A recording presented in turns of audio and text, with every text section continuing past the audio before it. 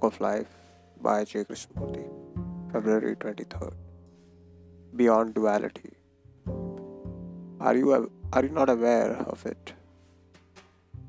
Are not its actions obvious? Its sorrow crushing? Who has created it but each one of us? Who is responsible for it but each one of us? As we have created good, however little, so we have created evil, however vast. Good and evil are part of us and are also independent of us. When we think, feel narrowly, enviously, with greed and hate, we are adding to the evil which turns and rends us. This problem of good and evil, this conflicting problem, is always with us as we are creating it. It has become part of us, this wanting and not wanting, loving and hating, craving and renouncing.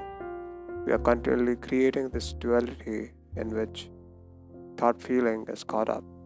Thought feeling can go beyond and above good, and its opposite only when it understands its cause craving. In understanding merit and demerit, there is freedom from both. Opposites cannot be fused, they are to be transcended through the dissolution of craving. Each opposite must be thought out, felt out as extensively and deeply as possible through all the layers of consciousness.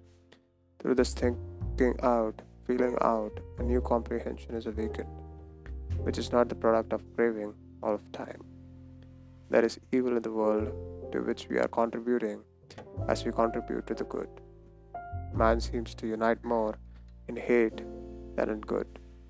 A wise man realizes the cause of evil and good, and through understanding frees thought feeling from it.